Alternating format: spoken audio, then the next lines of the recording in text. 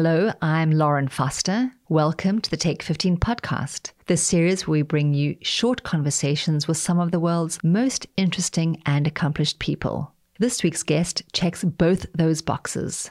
Bill Browder is a former hedge fund manager whose best-selling book, Red Notice, has been hailed as part John Grisham-like thriller, part business, and political memoir.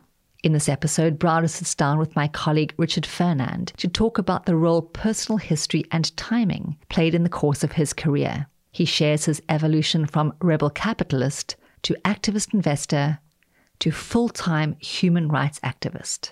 I hope you enjoy this timely conversation. Bill Browder, welcome. Great to be here.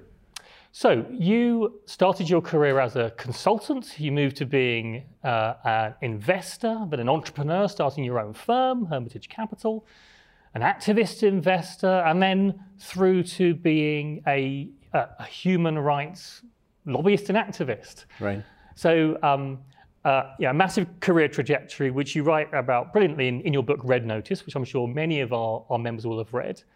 Focusing on the investing part of your career, you were in the post-Soviet Union Russia at a time of the privatizations.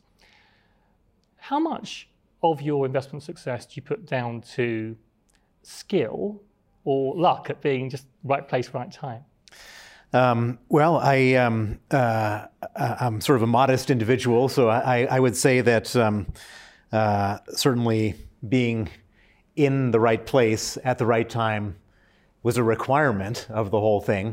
And I actually didn't set out to do this. I wasn't motivated by money when I first started my career.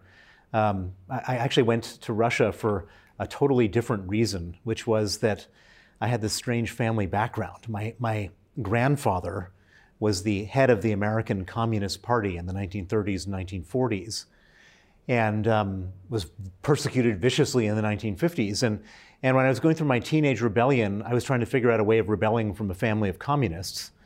And I figured out the best way of doing that was to put on a suit and tie and become a capitalist, which achieved the objective. It really did upset my family. So I became a capitalist. I went to business school, went to Stanford, and I graduated in 1989, which was the year the Berlin Wall came down. And as I was trying to figure out the next step in my career, I said, if my grandfather was the biggest communist in America and the Berlin Wall has just come down, I'm going to try to become the biggest capitalist in Eastern Europe. And I didn't do it because I was had my eyes on money, or I was trying to make. I did it because of this strange family story. Mm-hmm. And so that's what got me to Russia a lot earlier than other people who were doing the math, the calculations. In the same way as I don't think that Bill Gates became became the software mogul of the world because he thought that's where all the money was. He became a software mogul because he was interested in software before it was economic, before there was a big opportunity, and then the opportunity sort of crystallized around him. And so I would say that I got there for this strange reason, and I was there at the point in time when you could really establish yourself before it became something remarkable and great. So once there, it's pretty clear that you grabbed the opportunities that you were able to identify, and you obviously were extremely successful, and your fund was very successful. And then, of course, as the story progressed and you became an activist investor, you ran up against the combined weight of oligarchs and the state. To what extent is the rule of law a necessary requirement for an activist investor of the kind that you were to be successful? Well, so there was no rule of law in Russia. The oligarchs and corrupt government officials were stealing all the money of the companies that we invested in out the back door for their own personal accounts. And we had to try to find a way to stop this. The securities were all trading almost for nothing because everybody assumed that everything was going to be stolen. And so we were buying them cheap, but we needed to do something to stop the stealing. Mm-hmm. And normally a rule of law would be what you would use to try to stop the stealing. You go to court or you go to the police or whatever, but they didn't have, the police weren't policing, the courts were all, the judges were all bribed.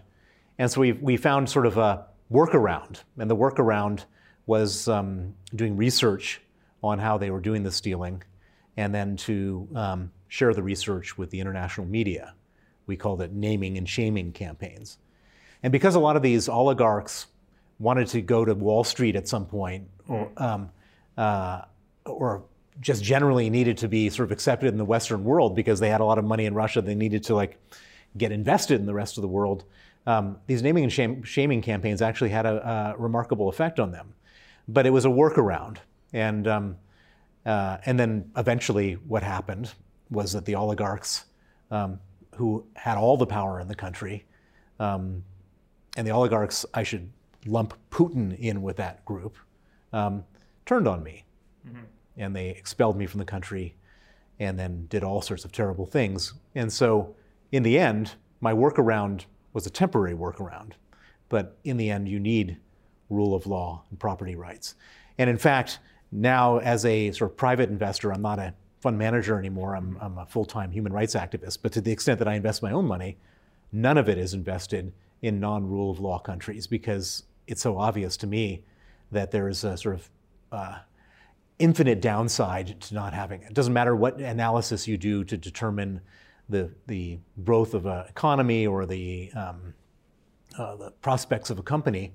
If that's not going to accrue to you when it all comes good, which is entirely likely and possible in places where the rule of law doesn't exist, then there's no point in investing. Mm-hmm. Did you find that you had to learn new skills to be able to suddenly navigate a completely different world to the business world that you were very successful in? Well, and there are new challenges. I don't know if there's new skills per se, and the world of policy requires different. You have to maximize on different sets of variables in order to succeed. But the one thing I did, which I think worked and made me effective, is applying the same sense of business rigor, goals and measurement of goals and so on, that I applied as a investment manager, and that rigor was not present in the human rights community. Mm-hmm. You don't have a lot of highly trained, highly motivated people who have make your list your objectives, measure your objectives, achieve your objectives, modify your course, review what works, what doesn't. We apply all the same tools. Mm. And it was remarkably effective in the world of human rights because everybody there are all very nice people, but many people there just don't have the training that I had. I went through all the most, hardcore, difficult institutions as I was growing up, which gave me this discipline. And so I now understand that you're taking that discipline and you're applying it full time to this kind of work. So what is it you're working on? What are your causes now? Well, it's very simple. We're trying to get something called the Magnitsky Act passed in as many countries as possible around the world. The Magnitsky Act is a piece of legislation named after my lawyer, Sergei Magnitsky, who was murdered. And the purpose of the legislation is to impose visa sanctions and asset freezes on human rights violators. And we now have 6 countries that have passed this law: the United States, Canada, the UK, Estonia, Latvia, and Lithuania. And the next big target is the European Union, which will be a grand prize if we win it. It's 28 countries, but it's the hardest prize to gain because there are 28 different opinions. And so how do you go about achieving unanimity across the European Union? This is something which I think many people have tried to do. Well, I think there's many people that are very frustrated with the European Union. You can look in the UK, which is my home country now, and you can see that half the country is fed up with the European Union. It's a hard institution to crack. It's highly dysfunctional, not transparent, and there's all sorts of conflicts of interest and pockets of corruption, so it's not easy. Mm-hmm. So let's talk a little bit about your citizenship. So you announced your US citizenship to become a UK citizen. What was your thinking behind that, your motive at the time? Well, I have an unusual American background in that my grandfather was this American communist. And so unlike most Americans where the system has only provided opportunities, in my family, the system closed in on my family and persecuted them. And there was a lot of things that happened, but the thing that was sort of most horrible and sort of heartbreaking and sort of left a poisonous feeling was that my grandmother, who my grandfather married, who he met in Russia, was dying of cancer. And on her deathbed, as part of the persecution against my grandfather, the equivalent of ICE, the immigration service, wanted to deport her back to Russia. And for me, I've never been able to sort of come to terms with that. And I was offered an opportunity to become British. And I said, this country has 1,000 years of institutions and the rule of law, and I can't imagine that ever happening. And so when I was given an opportunity to become British, I relinquished my American citizenship. But given your recent experience in Britain, do you still have the same view of it as you did previously? Well, so Britain is actually a very safe place for everybody. It's just it's a little too safe for criminals. In other words, I don't believe that anyone ever gets sort of deported based on their beliefs and so on and so forth. But I don't think that people who are being prosecuted for criminal activities get prosecuted in enough numbers in Britain. Mm-hmm. So we're a member organisation. Most of our members work in finance and investments globally. And daily, they're likely to face ethical dilemmas.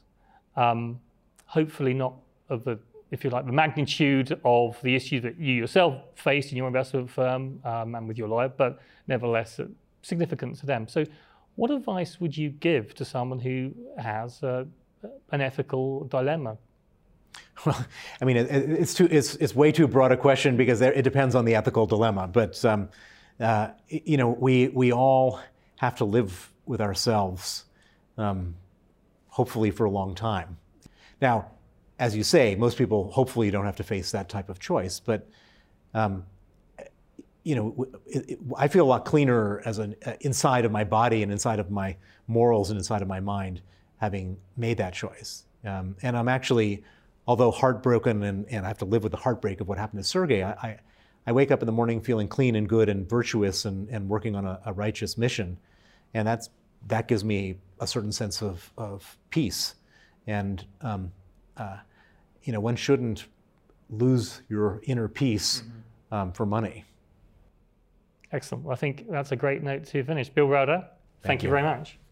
If you enjoyed today's episode, please consider rating and reviewing us on iTunes or wherever you're listening. We'd love to hear your thoughts, and it helps others find the show. Also, a quick reminder, this podcast isn't intended to provide expert advice on the topics we covered.